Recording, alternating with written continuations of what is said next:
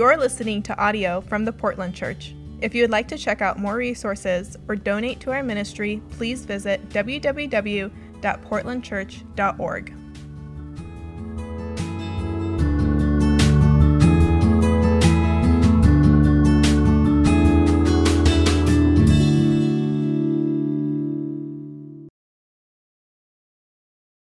Hey, everybody. Welcome to our midweek service here with the Portland Church. And we're really happy and excited tonight. We've got a special guest with us, Frank Williams from Boise, Idaho. And I can honestly say as a friend, Frank and I haven't known each other for years and years and years and years, like a number of us have. But in the few short years we've known each other, Frank has proven himself over and over to be not just a great brother, but a dear friend. He's got a big heart for the Lord and a super big heart for brothers and sisters.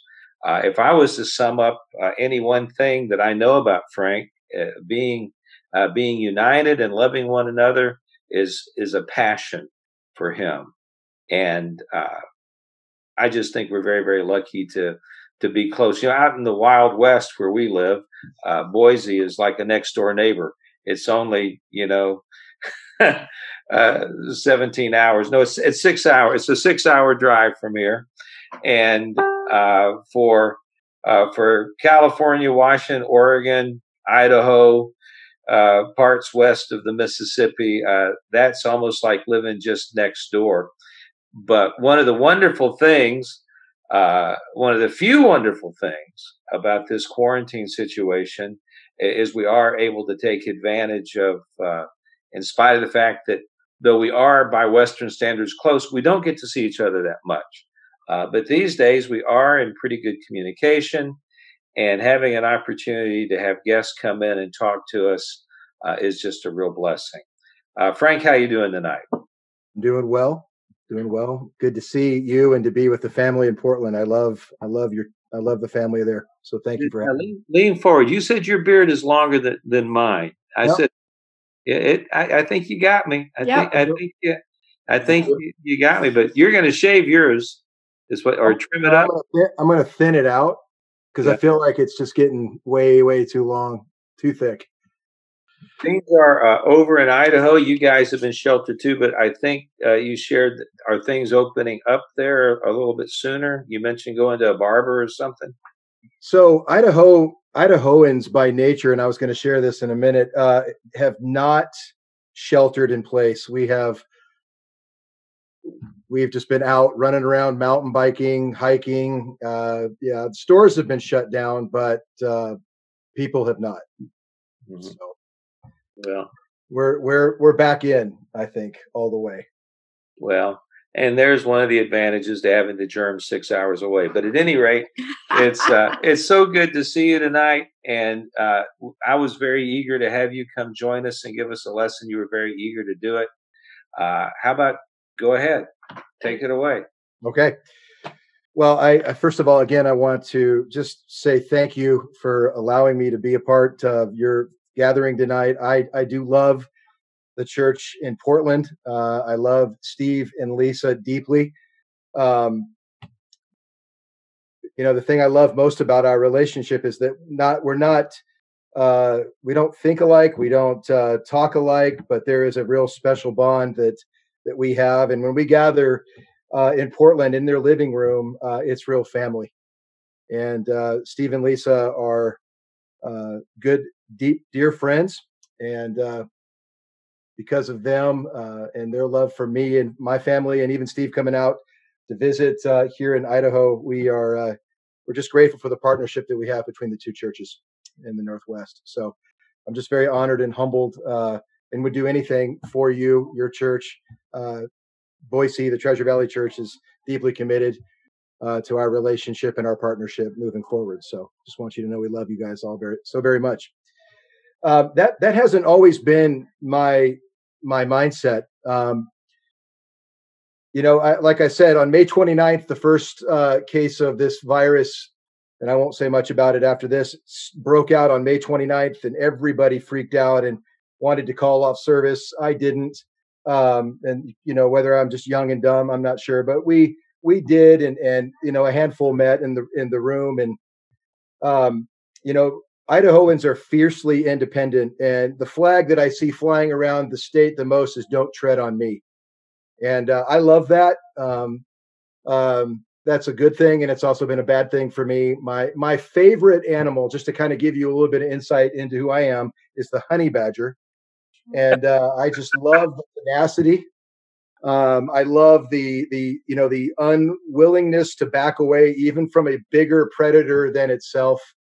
Um, but I also love the fact that they really deeply love their little babies. And so, I think all of my life I have tried to really understand the balance between passion and what I would say is anger. And I by nature am a very angry man. I have been for a very long time. And just let me explain that to you for a minute. I am angry, um, but now for the right reason. Let me start with the bad. When I was baptized in Denver in, I think, 1994, I grew up not caring very much for denominational Christianity. I am not a Church of Christ kid or kingdom kid, or I grew up questioning, even when I was in the Southern Baptist Church in Jacksonville, Florida, why Paul and Peter and Andrew had their own church buildings and were not meeting together. uh, so I have long struggled with, why are there so many different churches, denominations? And so when I came to the church in Denver, I came in angry, and I was deeply challenged when I walked in the room and there were disciples sitting on the living room, singles, holding hands and singing. And I immediately went after them and said, somebody in this room is smoking something. There's got to be immoral behavior. Somebody's got to be doing something that I'm doing, because I was deeply threatened by their, I don't know even what to say, their faith and their love. And the way they responded to a hardened man and a broken man like me was with absolute love. I mean, they were absolutely unyielding, always trying to invite me to go hiking, and I knew something was up, but I was just moved by the love. And in fact, one of the things that inspired me most was a story in South Africa when the church, I believe, and I don't know the story very well, but I just remember hearing that both black and white thumbed their nose at the government. There's probably a little bit in my heart about meeting together, and they did. They came together. They thumbed their nose at apartheid, and they said, "Hey, we're going to love each other." And that just blew me away. And that's what I've been looking for, in a church. I wanted to see that solidarity, that love. And so I got baptized in January of '94. In a week after being baptized, I found 1 Corinthians 12. And much to the chagrin of the current singles leader, I pulled the singles together because I couldn't help but share what I had found in 1 Corinthians 12. It blew me away that the body, so very different in its makeup, different talents and gifts, could come together. And I went into the ministry then in LA in 2000, and I really began to kind of lose my way. That anger shifted from being angry at what Satan was doing to picking the wrong fight with my brothers and sisters. And I feel like since 2006, up until I moved to Boise 10 years later, in 2016, I have been fighting the wrong fight. Satan has got me duped. And as Shane Ingle said, the most important thing about my friends is they keep me fighting the right fight. And that is so true. And I really lost my focus on Jesus, and I began to pick the wrong fight with my brothers and sisters theologically. And so my life took a real hard turn. God took me to Las Vegas, broke me down, moved me to Boise, Idaho. And I didn't come up here to be an evangelist. I needed to come up here and find Jesus. And Jesus was here, as he's always been, met me and would not allow me to go any further until my heart broke and my eyes were opened. And I really fell in love with him again, deeply. And like Paul said in Galatians 2:20, a passage that I hold dear and near to my heart, because I believe motivation is everything, starting with that. Paul says, I have been crucified with Christ Jesus, and I no longer live, but Christ lives in me. The life that I live in the body, I live by faith in the Son of God who loved me and gave himself for me. And I think somewhere along the way, I lost sight that Jesus, my faith was locked in on the Son of God who loved me. And that has become a passion for me, number one, to convince anyone that will listen that they are dearly loved children. Whether you're in Boise, Idaho, or Portland, Oregon, what happens in Portland and in Vegas doesn't stay in either city. This needs to be spread throughout the world, that we are dearly loved children, and you and I are a part of the greatest organization the world has ever known, will ever know, or ever see. And I think sometimes we just lose sight of the beauty of the redeemed church, and far beyond the ICOC borders, but the people of God that have been chosen by him, that are dearly loved by him, and will be all the way to the end. And what has changed in my heart most importantly is my view of God's view of me is that God is not out to condemn me. God is out to reconcile me.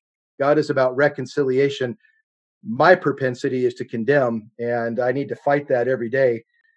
But I want to just inspire you, church, tonight, that you and I are dearly loved children. And the most important thing about you and I, the kind of people we need to be every day, the kind of people we need to be when we wake up in the morning, is to strengthen that resolve, that faith, that you and I have faith in the Son of God who loved us and gave himself up for us, so that no matter what Satan throws at us, I don't care if it's Corona 19 to 29, we are dearly loved people. And in doing so, from that love compels us to be the good Samaritans that live out the Great Commission. That we are a people that are willing to kneel down and touch the lepers like Jesus did. And not only that, but share the good news with them. And so just allow me to share something with you about why I think being angry about the right things for me. There's two things that make me really, really angry. And I have to focus on this to stay right in my heart. And it goes back to fifth grade. When I was a fifth grader, I was surrounded by a pack of little fifth graders that were teasing a young boy named Gary Johansson. Gary Johansson had cerebral palsy. His arms were twisted in, his left leg was bent. I can still see it to this day. And this pack of little ravenous fifth graders, myself included, were teasing him. And Gary was laughing until a little girl, my little fifth grade girlfriend, Jennifer, shoved him to the ground. The laughing went up. Gary started to cry, and I went silent. And the one thing I hate, can Christians hate something? Yeah, I hate this about me. I hate that little fifth grade boy, Frank Williams, fifth grader, that stood there and didn't do anything. I mean, I could still see in his eyes to this day, the tears in his eyes. And I remember afterwards, I was so broken. I went home and I got my favorite Star Wars collection, and I got on my bike and I took off over to his house, and I was scared to death of his mom, that she was going to tear me apart for picking on him. And he opened the door and I said, "Gary, I just want to say I'm so sorry." And I started crying. And he came limping out with that limp, and he hugged me and he said, "I forgive you." And I gave him this present. And then a week later, he died.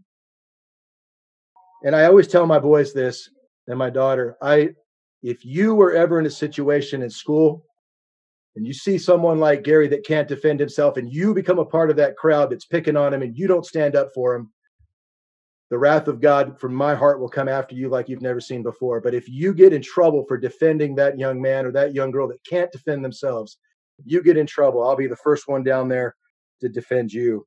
And a passage that really resonates for me now because of Gary is in Psalms 82, verse 3, where God just says, "How long will you defend the unjust and show partiality to the wicked? Defend the cause of the weak and the fatherless. Maintain the rights of the poor and the oppressed. Because of the weak, deliver them from the hands of the wicked." And I tell you what, I'm not angry at those fifth graders. I'm angry at myself. And I never want to stand up and watch someone be demoralized and not do anything about it. That's number one. Number two, this has to do with the church.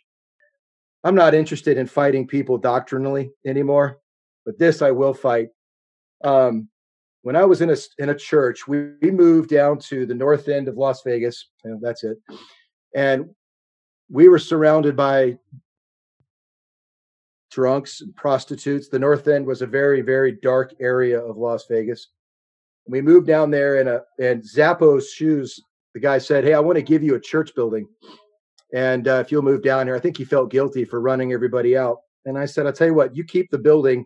Just give us a place to meet for like $500 or $1,000 a month, and give us shoes and socks and buy us food to feed the poor and the hurting. And I'll tell you, some of the meanest people I have ever met were Christians that had to sit next to a prostitute or a drunk, somehow forgetting that that's who we are without Jesus. And I'm not here to pick a fight with who they were, but this is what troubles me the most. There was a young girl, her name was Sarah. I'll just use that name. And one night I crossed her path out in front of the Caesars Hotel. She handed me a card, and for some reason I just kind of went like this and blocked her hand. If you can't see me, I hit her hand away. I got about 5 yards away, and I just felt seized with conviction for how badly I had treated her. And I went back and I apologized for my stupid behavior. And I just apologized. And I said, I want to invite you to come and meet Jesus and then my family. And she said, well, Jesus may want me in the building, but I don't think your church will. And I pleaded with her to come, and she came. But she said to me going in, I just don't think they're going to want me to be there. And she was dressed however she was dressed. And within about a half an hour, she was ready to leave, because she said she could hear the whispers and she could see the scorn in the people's eyes. What was she doing here? And she walked out crying and wouldn't come back in. And from that day on, it has fueled me, not with an anger to fight people, but to fight against being the kind of church that refuses to spend time with the people that we're most like. How can we not stop, compelled by the love of Christ and the mercy and grace that he has given us, and stop and help people?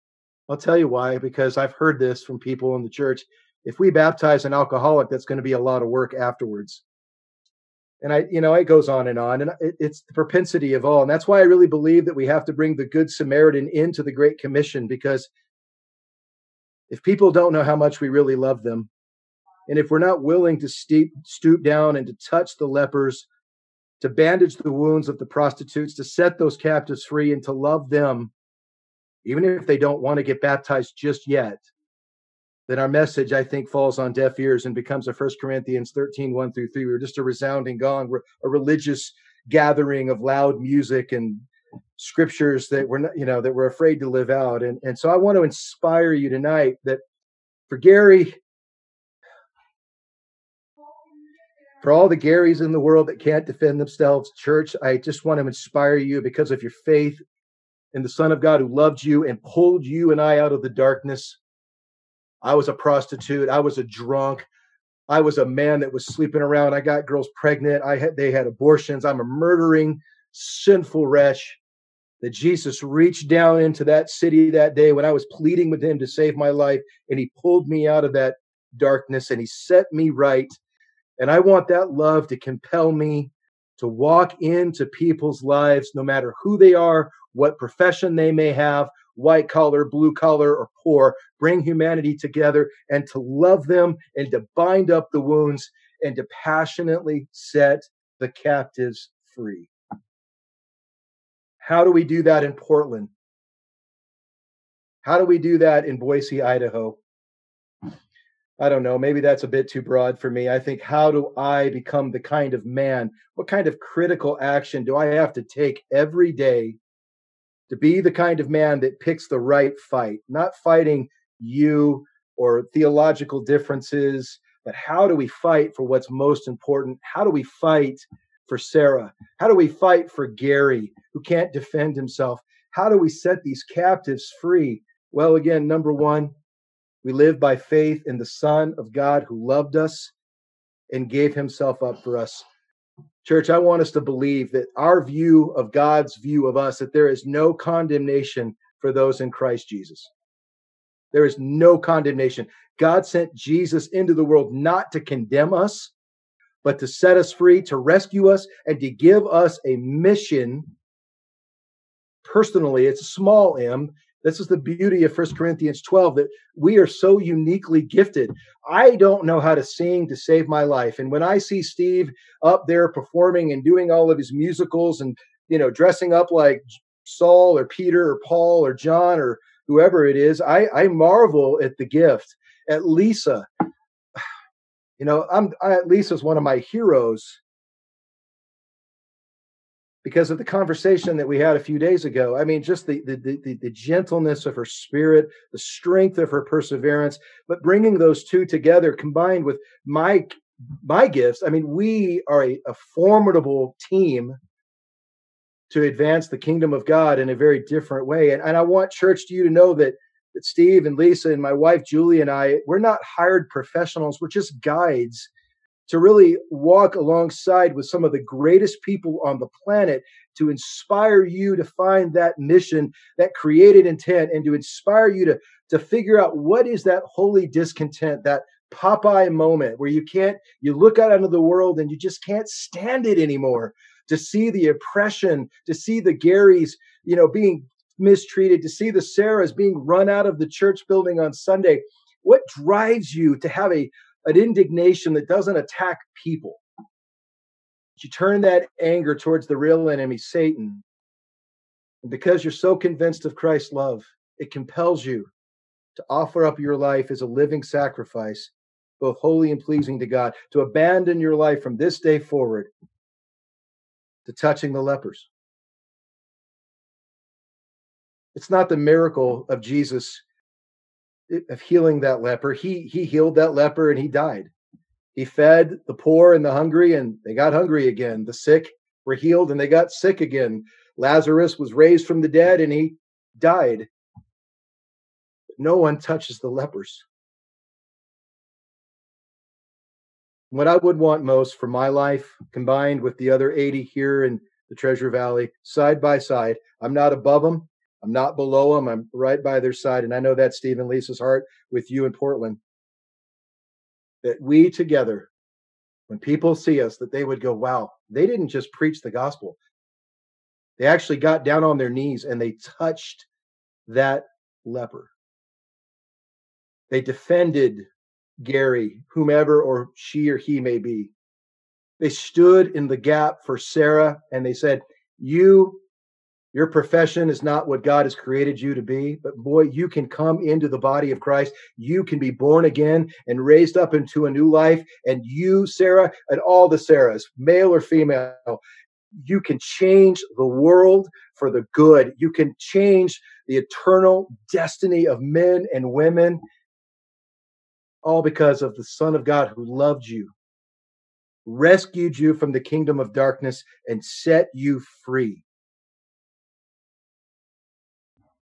I want to ask you to think about something, church.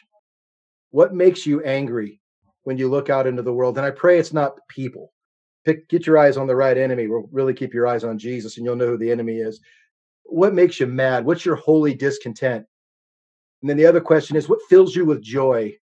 That when your life is used by God to inspire or change the direction of somebody like Sarah, or you stood in the gap for Gary, or you took a stand to fight for the love and the unity of your family versus theological differences, and you said, I'm going to commit my life to this from this day forward. What makes you mad? What fills your life with joy? I pray that it will be number one.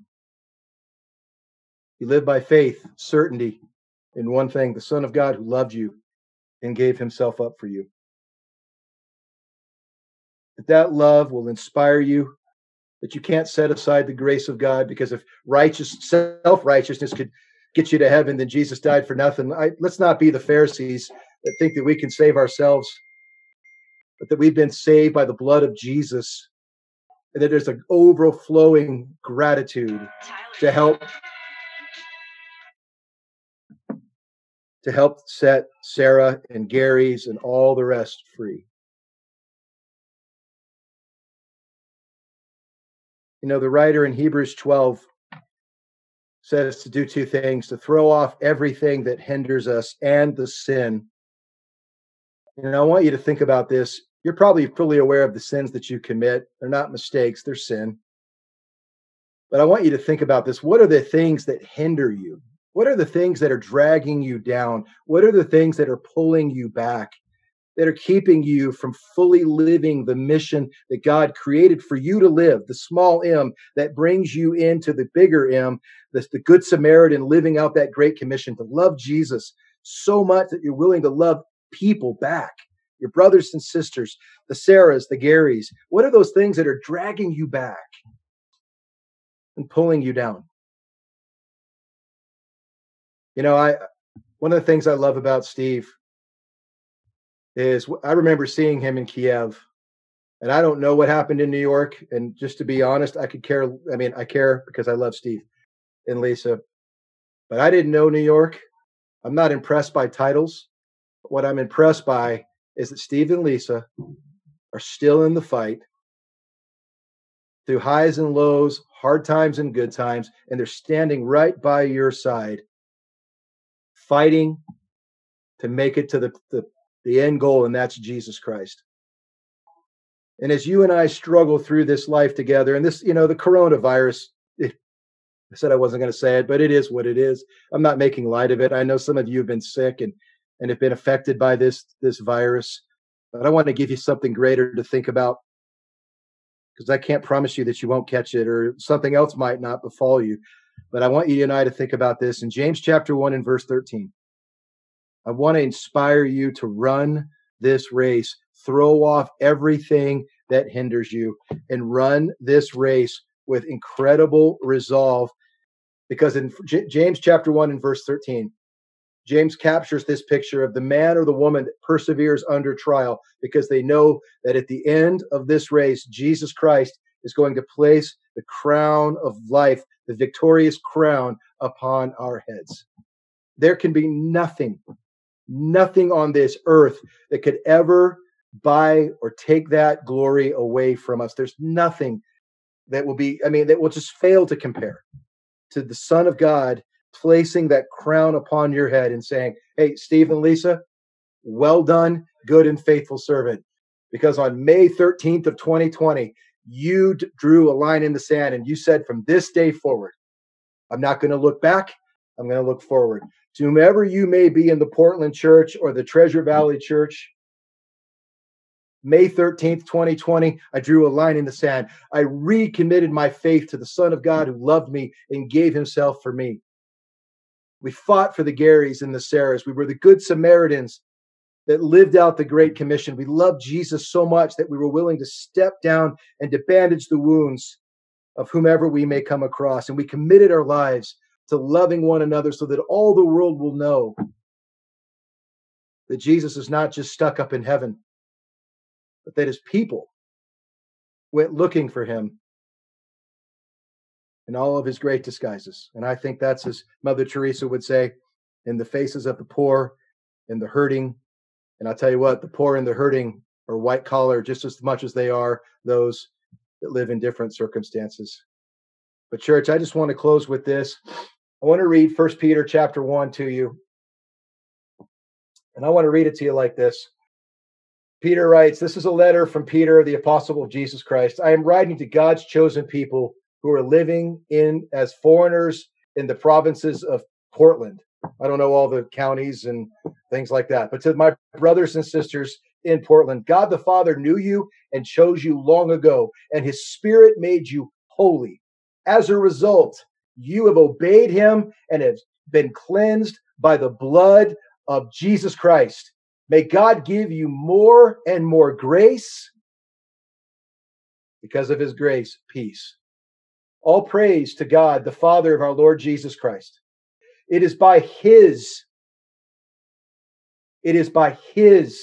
great mercy that we have been born again, because God raised Jesus Christ from the dead. It's not just an Easter thing.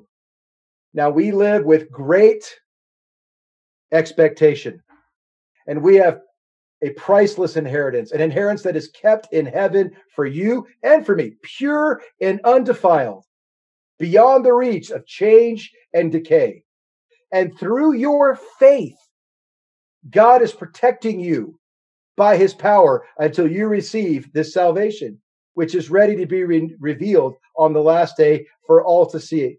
So be truly glad.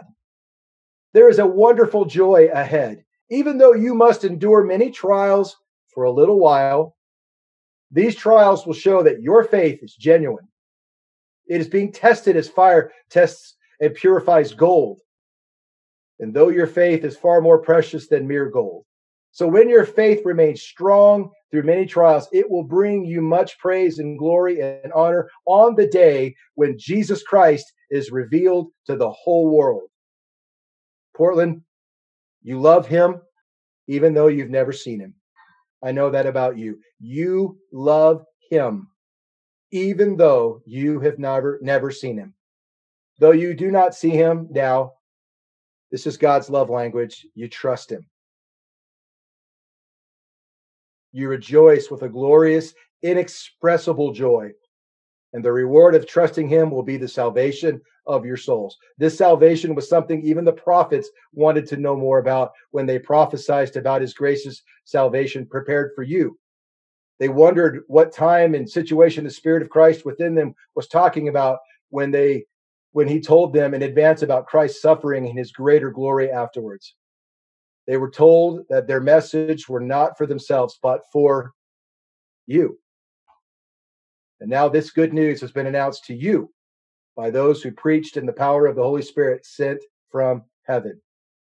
It is also wonderful that even the angels are eagerly watching these things happen.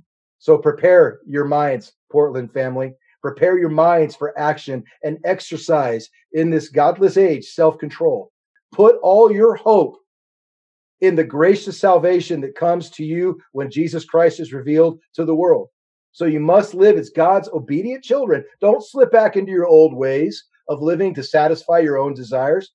You didn't know any better then, but now you must be holy in everything you do, just as God who chose you is holy. For the scripture says, you must be holy because I am holy. And remember that the Heavenly Father to whom you pray has no favorites. He will judge or reward you according to what you do. So you must live in reverent respect or fear of him during your time as a temporary resident in Portland, Oregon.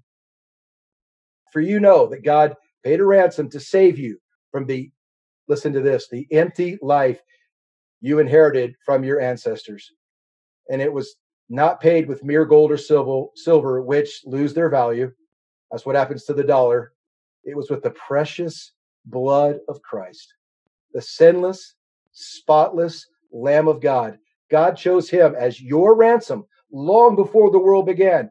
But now in these last days, he has been revealed for your sake. So through Christ, we'll close out here. You have come to trust in God, and you have placed your faith and hope in God because he raised Christ from the dead and gave him great glory. You were cleansed from your sins when you obeyed the truth.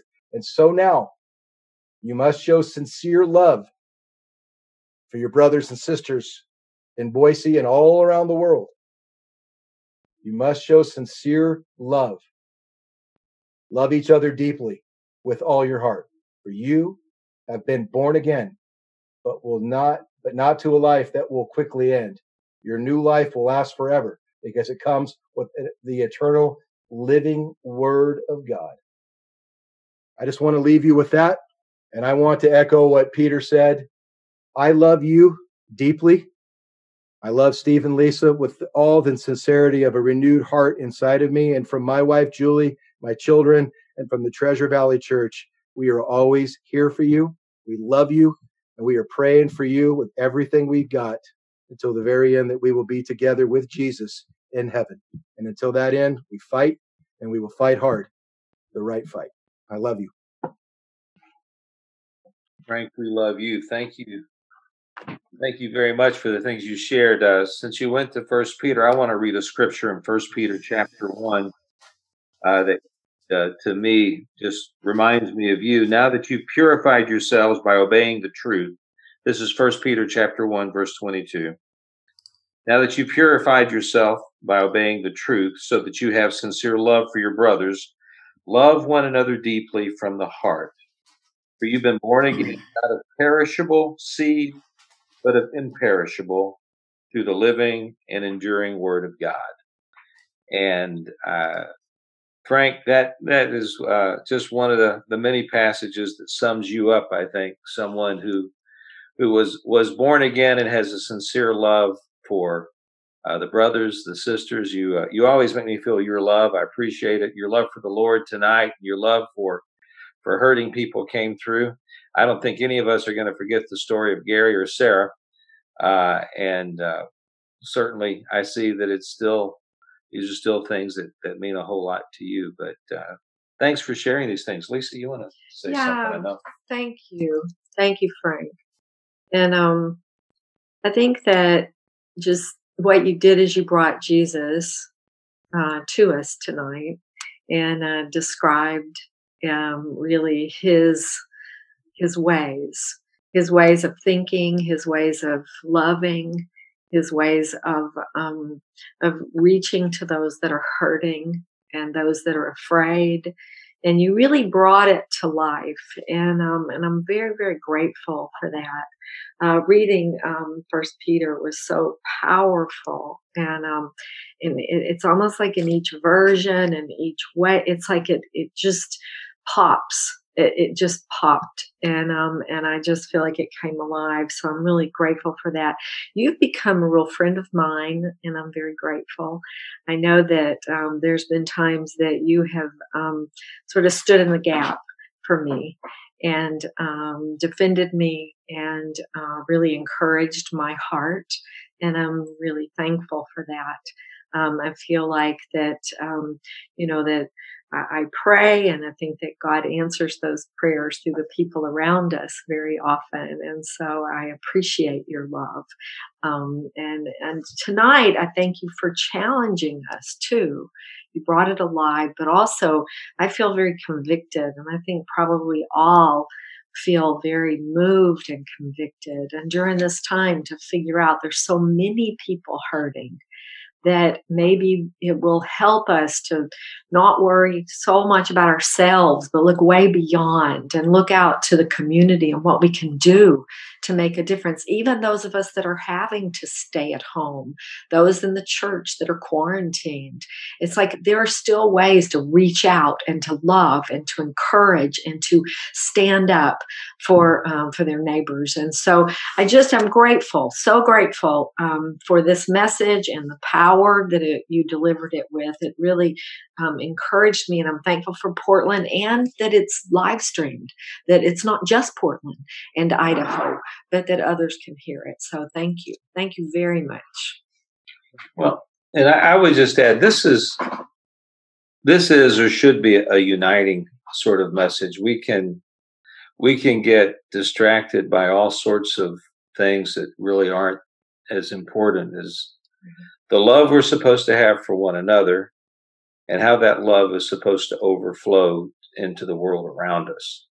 When you walked into that devotional and everybody's holding hands, and you're like, "This," you didn't say it this way, but you're like, "This is too good to be true. Who's messing up in here?"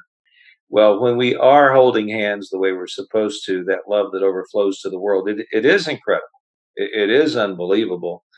And the other side of that coin is when Christians are hypocritical or are not united or are not loving each other sincerely, that spills out into the world as well. And people are able to say, I don't want to have anything to do with that kind of religion, and rightfully so.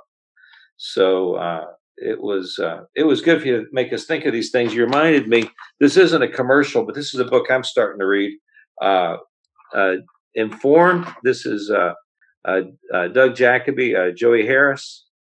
They wrote this book, and it's Doug and I've been talking a bit about a number of things. This book is one of the things he's encouraging everyone. If you only read the first and the last chapter of this book, it would be good. It's essentially a book that talks about battling false doctrine. But for a lot of people, when they pick it up, they think that the false doctrines that Doug and Joey are going to be talking about are really things that are petty compared to what they're talking about. And their thoughts take us back, I think, to the thoughts of men like Peter and Paul, the women and the men, 2,000 years ago following Jesus. For them, false doctrine had so much more to do with the divinity of Christ and the lifestyle of Jesus and the fact that we're saved from our sins and we're supposed to be out of the sinning business, not in the sinning business, as old-timey preacher said. So Uh, I know you to be someone that doesn't agree or need to agree with all of your brothers and sisters to love all of your brothers and sisters. Right. And so it just reminded me of these talks I've been having. We're going to be reading this book, a number of us, and somehow we're going to make it available to anyone in the congregation that wants it, informed. But you talking, it did remind me of that, because I don't know how much people's ears pick up when Lisa says, "And you've defended me." It's not like we get attacked a lot, but there's some issues that brothers and sisters are talking about. Some maybe are debating them a little bit more than others, but they're nothing that if men and women are willing to sit down and honestly talk and pray and reason with one another, they're things that don't have to divide people. They're reasonable things to talk about. And I've thanked you privately. I can thank you publicly. I know there's been a number of times that people have felt disagreeable, but we're not necessarily talking to the right people about it. And I respect you and appreciate you as someone that says, "Hey, if you got something to say to someone, say it to them." And you Yep. you do it not to start a fight, but to make peace and to bring people together. And I appreciate that Yeah. a whole lot. Yeah. I think, just to say one thing about that, the one thing that was false about my life was when Tom Jones in Nashville, Tennessee taught me about the kingdom of God. And I took that beautiful message and weaponized it and turned it into a fighting tool against my brothers and sisters. I mean, I took the most beautiful message and made it false. People didn't see it in my life. And that's what broke me coming up here. And there's just, for an unbelieving world to believe, our love that inspires and bears the fruit of unity is such a powerful testimony to the sovereignty of God, unlike anything we've ever seen. And to that end, I'm just deeply committed to the two of you and to the church in Portland. Well, I thank you. This bears talking about a little bit, and I'm going to try and fill in some spaces of some of the stuff you said. And if I get this wrong, then please correct me. In our fellowship for years and years and years and years, most folks have been around a little while, even know this. We've had a series of studies, and one of the studies that we did with people was called The Kingdom of God. Right. And a few years ago, Tom and was it Steve Brown? Was it Tom and Steve? Yeah. Wrote a book. There we go, The Kingdom of God. I've got it right in here. And I'm bringing this. I am elaborating on this for a very specific reason. You won't know two more peaceable men than Steve and Tom. I've known Steve since college, and Tom, of course, I've known since we started churches together back, 100 years ago. These are super peaceable guys. The book that they wrote, The Kingdom of God. And here, correct me if I'm saying it wrong. It's said in a very loving, good way, and it's very scholarly. It's readable. It's not. I mean, I'm not trying to make it sound like it's too highbrow. They're smart guys, but it really is written to correct some things that we've taught for years and years.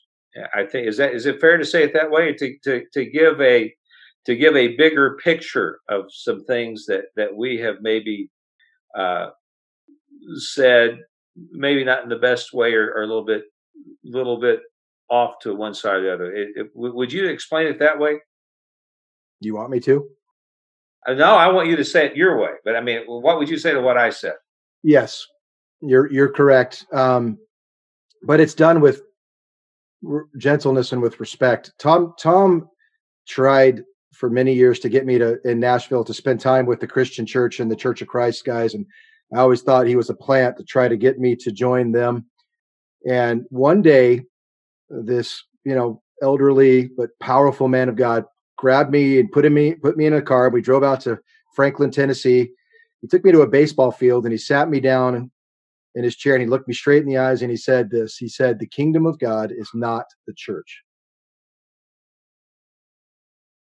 And up until that point, gosh, I think that may have been, it's 26 years now. I don't know. I think maybe 16 years of my Christian life had believed that it was. And there was just this real peace about it. We didn't fight. We didn't argue. And they actually pulled me into a series called The Kingdom of God and allowed me to, they did it to teach me. They didn't do it because they needed me. They just did it to teach a arrogant young man like myself at the time. And they walked through with that with me, and not to pick a fight, but just to help me to see that and to pull some of these arrows out of my heart, that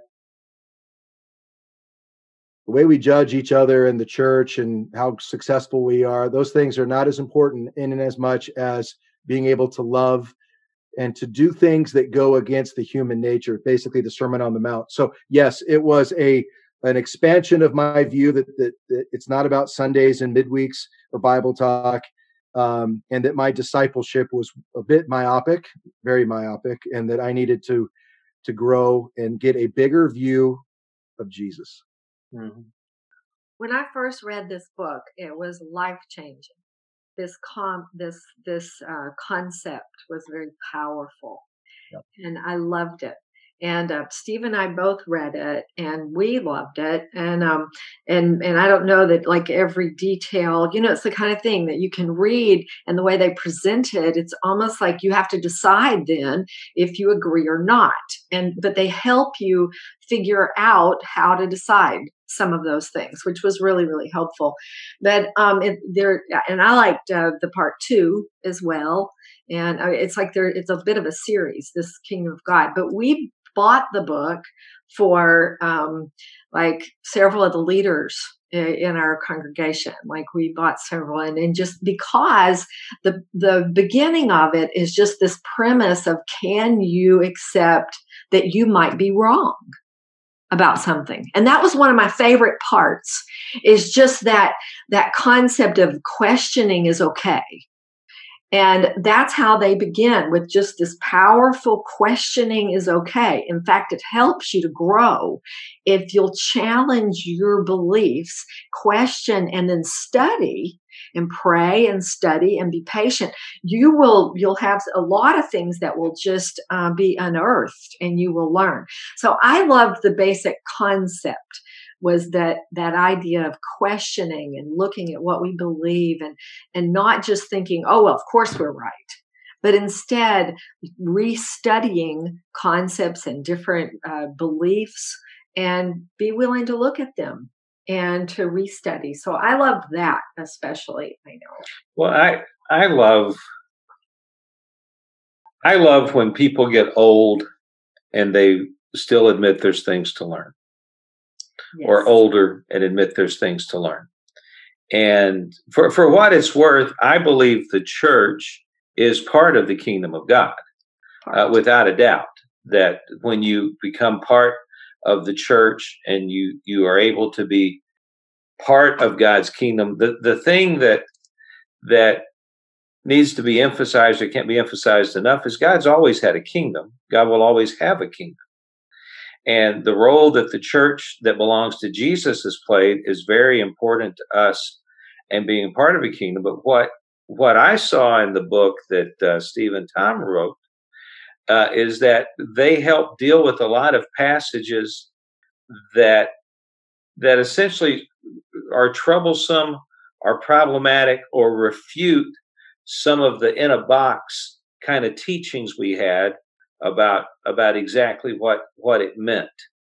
And so it was just one of the many things that opened me up to a lot of things I needed to be open to, in regards to we haven't got everything figured out, and we probably never will, which then leads me, not that it's unimportant to learn things. These are very important things, and we should study. But it leads me to think that our salvation and our purpose in life and our unity and our love for one another cannot hinge on agreeing on every little nuance about the scriptures. Yeah. Because you and I can agree We can talk all day and we can agree on 10 things and then get to the 11th thing and you disagree with me. Well, that means that you're the heretic, Frank. You're wrong and I can't have anything to do with you. And the thing that I learned, the thing that Tom and Steve added to the learning process is, we need to be free to have honest, inquiring minds searching the scriptures for the truth, not just trying to prove every nuance of our fellowship's catechism is absolutely right. Yeah. Because we're just not always right about everything. And what I heard you say a while ago is that your relationship with Tom helped you understand, rather than take a new teaching and use it to beat people over the head with the idea you've been wrong, and this is, rather than that, you eventually got to a path of peace on it. And for me personally, I know that there's been too many times I've been guilty of not explaining myself clearly enough, where people thought I was, I don't know, trying to make a fight or call people wrong. And I know that my mind has changed about a number of subjects. There's one subject in particular that's on people's minds, but my mind has changed about a ton of stuff. And I personally have to figure out a way to own up to the feeling that I've been wrong and I'm sorry and I don't want to be right. But I need to say that in a way that doesn't make other people think that I'm saying that they're wrong and they have to agree with me, if that makes sense. And what you said made me want to elaborate on that a little bit more. But you know what Tom helped me to do? See this guy right here? This is my favorite. I don't like the movie, but I get this guy right here. What was the movie? It's that child movie that my daughter loves to watch. The different emotions, the little joy. That one. Yes. Yeah, that'll put you to sleep in 2 minutes. I'm not a big deal. I'm not. I don't want to be a big. I wanted to be a big deal. I've always never wanted anybody to step on me and belittle me and to do what I did to Gary. But what Tom taught me that's most important is I'm not a big deal. I am so blessed to be a part of just to be his son. Yeah. I think it's probably good for you to feel that way and for all of us to think of that way about ourselves. But you're a big deal to me. You're a big deal to the people that love you. Yeah. And a big deal to me. And to the Lord, and that's enough. Let's continue to be careful and pray for folks. Remember, I first hope everyone is staying connected to your small groups. If there are any folks in our congregation, especially that are in need of anything, let's all be good members of the body and make sure that we're aware of it and that we know what's going on. But again, Frank, thanks for reaching out all the way from Idaho and being here with us. We appreciate you very much. And I'd just like to encourage everybody, let's read 1 Peter the rest of the week between now and Sunday. How about we all read 1 Peter? Think about Frank's words. Think about the words of the Apostle Peter. And let's incorporate them in our lives in these next few days. To everybody, as always, keep yourselves in the love of the Lord. Carl, you want to play us out? And Jenna, turn us off.